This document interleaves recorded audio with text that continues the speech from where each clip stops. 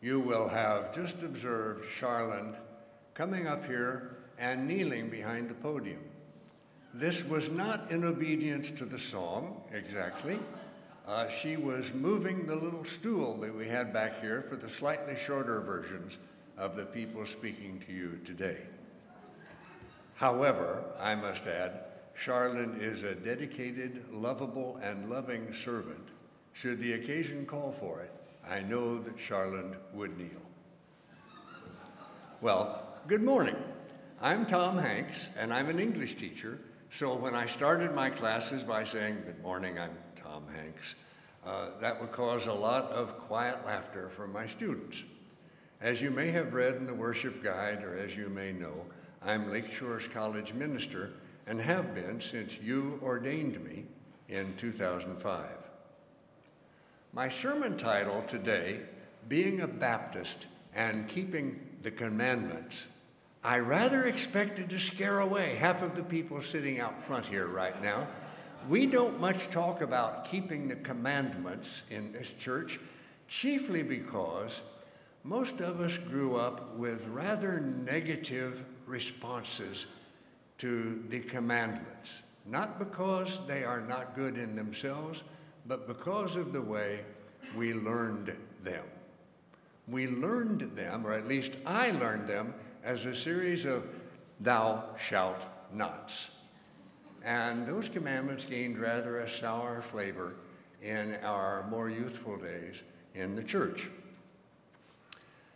A lady named Dorothy Sayers, who has written some very interesting things about Christianity and who also wrote the Lord Peter Wimsey books, Dorothy Sayers has written it about this way. She says most people think of it thus: God first created the world, then he imposed on humans conditions impossible of fulfillment, and then he got very angry when they didn't fulfill them. That's Dorothy Sayers.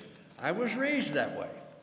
Both my grandparents, I confess this to you because you're friends, both my grandparents were Southern Baptist ministers. The bloodline is frightening. I add that I very much love my grandparents, and they deserved it. My grandfather on my mother's side, however, was a very stern man.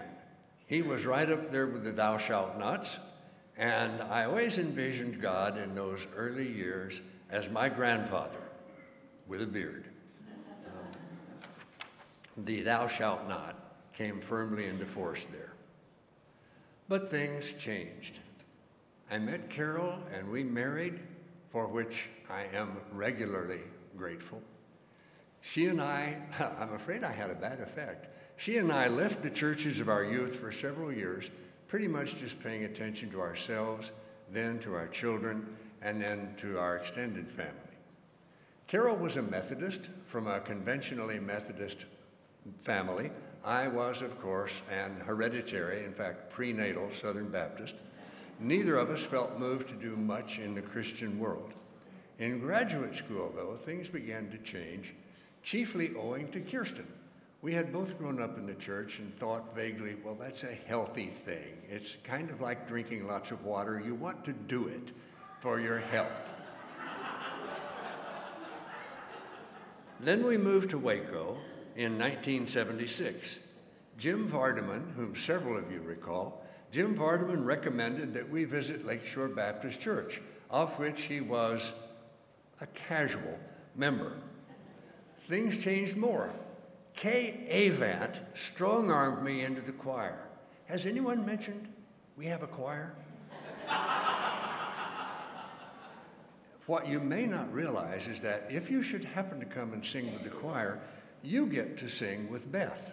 You have recently heard Beth sing, and you know that singing with Beth is akin to joining the choir of angels. It's an opportunity you can't pass up.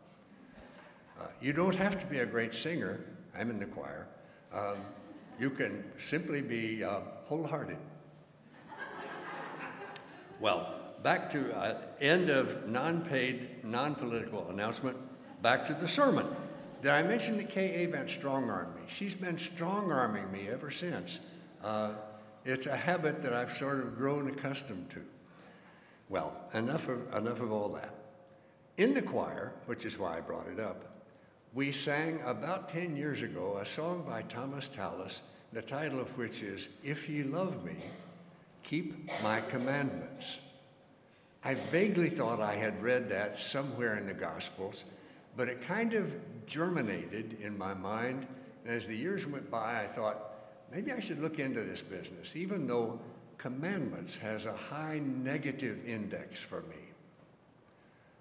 I was the college minister all this time, so I brought it up to the college class, as one or two of my colleagues knows, because at least one of them heard a little bit about it this morning in sort of a prequel to the sermon.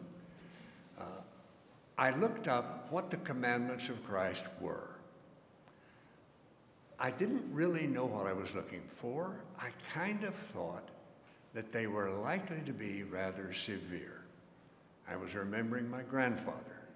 I was remembering First Baptist Church of Springfield, Missouri, where "thou shalt not" thundered forth from Dr. Easton's pulpit fairly often.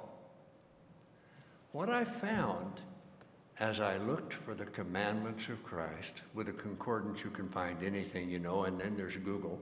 As I looked for the commandments of Christ, what I found was that every one of them has to do with love. You heard all of them that I could find, and there are 4. You heard all 4 that I could find, read by children of this church about 5 minutes ago. I couldn't help but think of that verse, "A little child shall lead them." That business about love strikes me as about as good a lead as you can get anywhere. I'm very grateful to you for the reading this morning. Well, let me return to those points that Caedmon, Lincoln, Laurel, and Vivian, my granddaughter Vivian, made for us as they read the gospel passages. None of those passages says anything about "thou shalt not do anything." Each of them is instead a positive suggestion of what we are to do. First, we're to love God, Caedmon told us. Lincoln said, and love your neighbor as you love yourself. I'll be returning to that. That we should love our enemies and wish them well, Laurel said. And finally, Vivian read to us the last commandment of Jesus. You and I are commanded. This is not a recommendation. This is not a gentle suggestion. This is what my grandfather would call a command. He did that. He usually did it with a Bible in his hand, and I now understand why. That's smart. Well, these are the commandments of Jesus. You may not have thought of them as the commandments. You may not have thought of them as replacing the Big Ten. Always use a sports metaphor when possible. You recall what Jesus himself said about the 10 Commandments and indeed about the entire Old Law of the Elder Scriptures. Quote, "I have not come to abolish them, but to fulfill them," he tells us, Matthew 5:17. My early church, and maybe more than one Southern Baptist church, had not quite gotten that message. My grandfather's idea of love was very tough love indeed, and the church's was too. But Jesus, long ago, had a much gentler approach. Indeed, he models what you and I have come to see as the greatest possible love that a human can show, or a human who is also God can show for his fellow humans. He says to his disciples at one point, "As my Father has loved you, has loved me, that's how I love you. If you keep my commandments, you will abide in my love, just as I have kept my Father's commandments and abide in his love.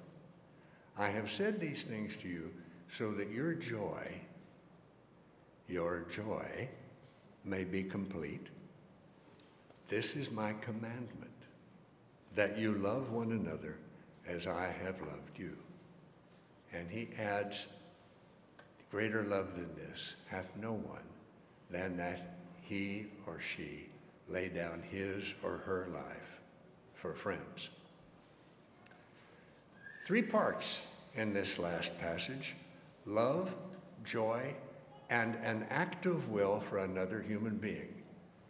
First love, then joy, then an act of will directed toward another human being, our neighbor, if you will. We recall 9/11/2001, when we saw this sort of love as male and female first responders rushed into the falling towers and laid down their lives for friends they didn't know, neighbors they had never met. Let me stop right here, by the way, to say the names of the 3 women first responders who died there. You have never heard these names. You should have heard these names. Here they are. Police Captain Kathy Matza, Emergency Med Tech Yamel Marino, Policewoman Moira Smith. You and I will probably not be called upon to show Christ's love by rushing into a falling building. God has commanded us through Christ to love one another, and his own actions made it clear that his group of one another was about as big a group as you could find in ancient Palestine.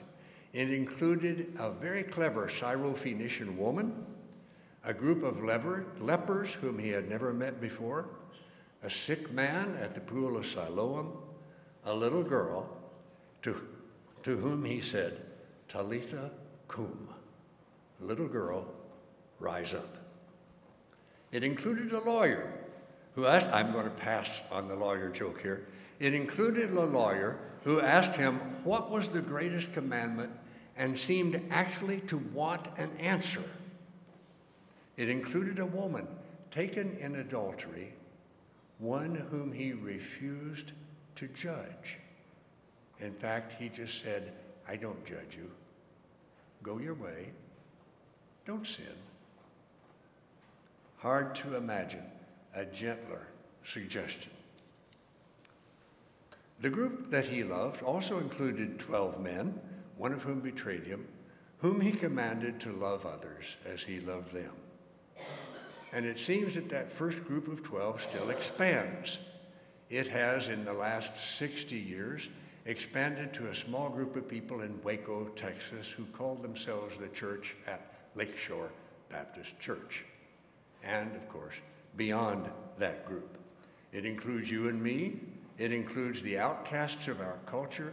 Christ's love includes not only those who are struggling to pass through our borders, it includes those who are struggling to keep them from passing through our borders. I find that very hard to remember, but I know that God does not. Okay, time to get practical. Every sermon ought to get practical at some point.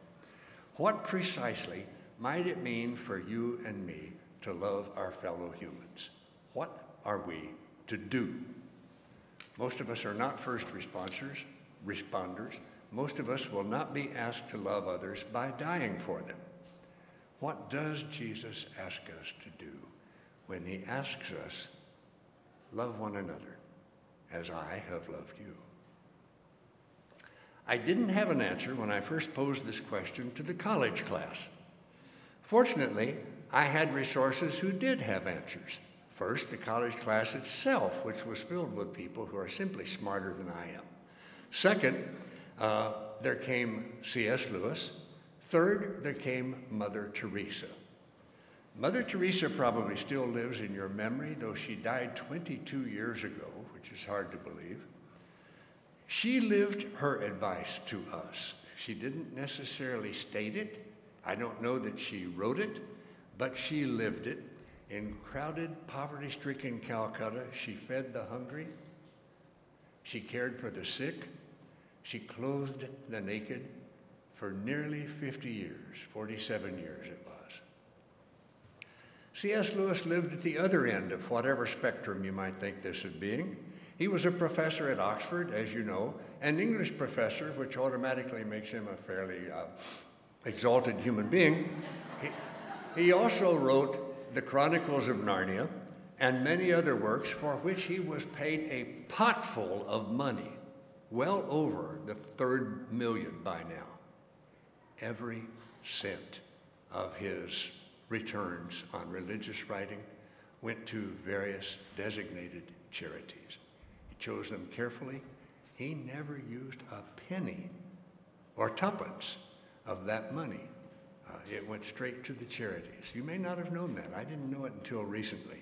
My goodness. Well, you have read a little bit about what he said about love, and I'm going to repeat some of it as I begin to make my way to a close. This is what he said about love. It's in Mere Christianity, chapter 9, in the HarperCollins 1950 edition. Love, in the Christian sense, does not mean an emotion. Does not mean an emotion. It is a state not of the feelings, but of the will. The state of the will which we have naturally about ourselves and must learn to have about other people. Remember that business about love others as you love yourself? Lewis picks up on that. Our love for ourselves does not necessarily mean that we like ourselves. When I got almost to church today and realized that I had forgotten the orange juice and the donuts for the college class, I didn't especially like myself. I still have a healthy regard for myself, though. Lewis says this means that we wish our own good. In the same way, Christian love, what we sometimes call charity, for our neighbors is quite a different thing from liking or affection. We like or are fond of some people, not others, says Lewis. It's important to understand that this natural liking is neither a sin nor a virtue, any more than your likes and dislikes in food are sins or virtues. They are just facts. But what we do about our feelings for others, that, says Lewis, can be either sinful or virtuous, especially if you dislike someone. He goes on to say, the rule for all of us is perfectly simple. Don't waste time bothering whether you love your neighbor or not. Act as if you did. As soon as we do this, says Lewis, we find one of the great secrets. When you are behaving as if you love someone, you will find yourself feeling loving toward that individual. Or at least, he goes on, you will find yourself disliking him or her less. That in itself is valuable, he suggests. We exercise loving acts toward others because that individual is a self made like us by God in God's image and desiring that self's own happiness as you and I desire our own happiness. When we do this, says he, we will have learned to love as a Christian loves. Okay, practical day-to-day terms, back to the practical, on the level of the charitable donations, maybe not quite on the level of Mother Teresa's actions, but aspiring that way. What is it that Jesus has asked me, standing here, you sitting there, to do? If we believe Lewis, Jesus has not asked us to suddenly develop warm, fuzzy feelings for the person sitting next to us. Nor has he asked us to develop those same feelings for the people sitting around us. We can even, this is hard to conceive of, I know, you can even dislike some of the people sitting around you. Don't admit it, but you can do that. But what Jesus commands us to do is actively to do things for the people sitting around us and for the people we meet who need, probably more than the people sitting around us, who need to have things done for them. We may decide to carry water in our cars, and when we pass a homeless person, to pass him or her a bottle of water. We may decide to go to McDonald's and buy $10 gift certificates and pass them along with the bottle of water to the homeless person. We might decide that, while at the same time loathing the way of life that person has chosen. That person made in the image of God, as are you and I. Jesus says, confound it, says, gotta love him. Gotta love him. You don't have to like him. Don't have to approve of her, but you've gotta love him or her. Seems so unfair. Hardest thing to do. A lot of the people in this room deliver meals for Meals on Wheels. Others donate money to them regularly to buy food for the elderly. And let me say, as I get older, I very much appreciate your doing that. Don't stop. Well, we are commanded in Matthew 25 to take active steps to feed, to clothe, to comfort, to cure those of our neighbors whom we encounter and who are needy. I remind you of that story in Matthew 25 as I close. At the close of things, Jesus once told his disciples, all of humanity will be gathered in a group and separated into two groups. The goats, you don't want to be a goat, and the sheep, be a sheep. Of those two groups, he will turn to the sheep and say, I was hungry and you fed me. I was in prison. You visited me. I was naked. You clothed me. I was miserable. You comforted me. And the sheep are going to say, I'm glad you feel that way, but I wasn't there. To which he will respond, whatever you've done for the homeless man, the homeless woman, the child who's suffering, whatever you have done for one of the least of these who are my brothers and sisters, my friend, my neighbor, you've done this for me. May God add his blessing to the words you and I have thought about together today. Amen.